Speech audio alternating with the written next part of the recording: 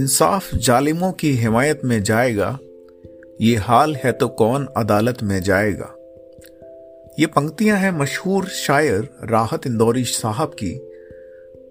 नमस्कार, मेरा नाम है सागर।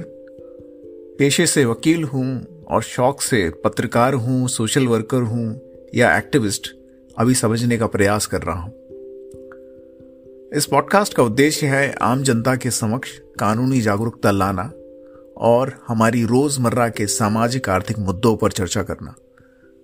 आशा करता हूं जुडिशरी एस्पायरेंट के साथ साथ यह पॉडकास्ट आम जनता के लिए भी लाभकारी सिद्ध होगा। Thank you.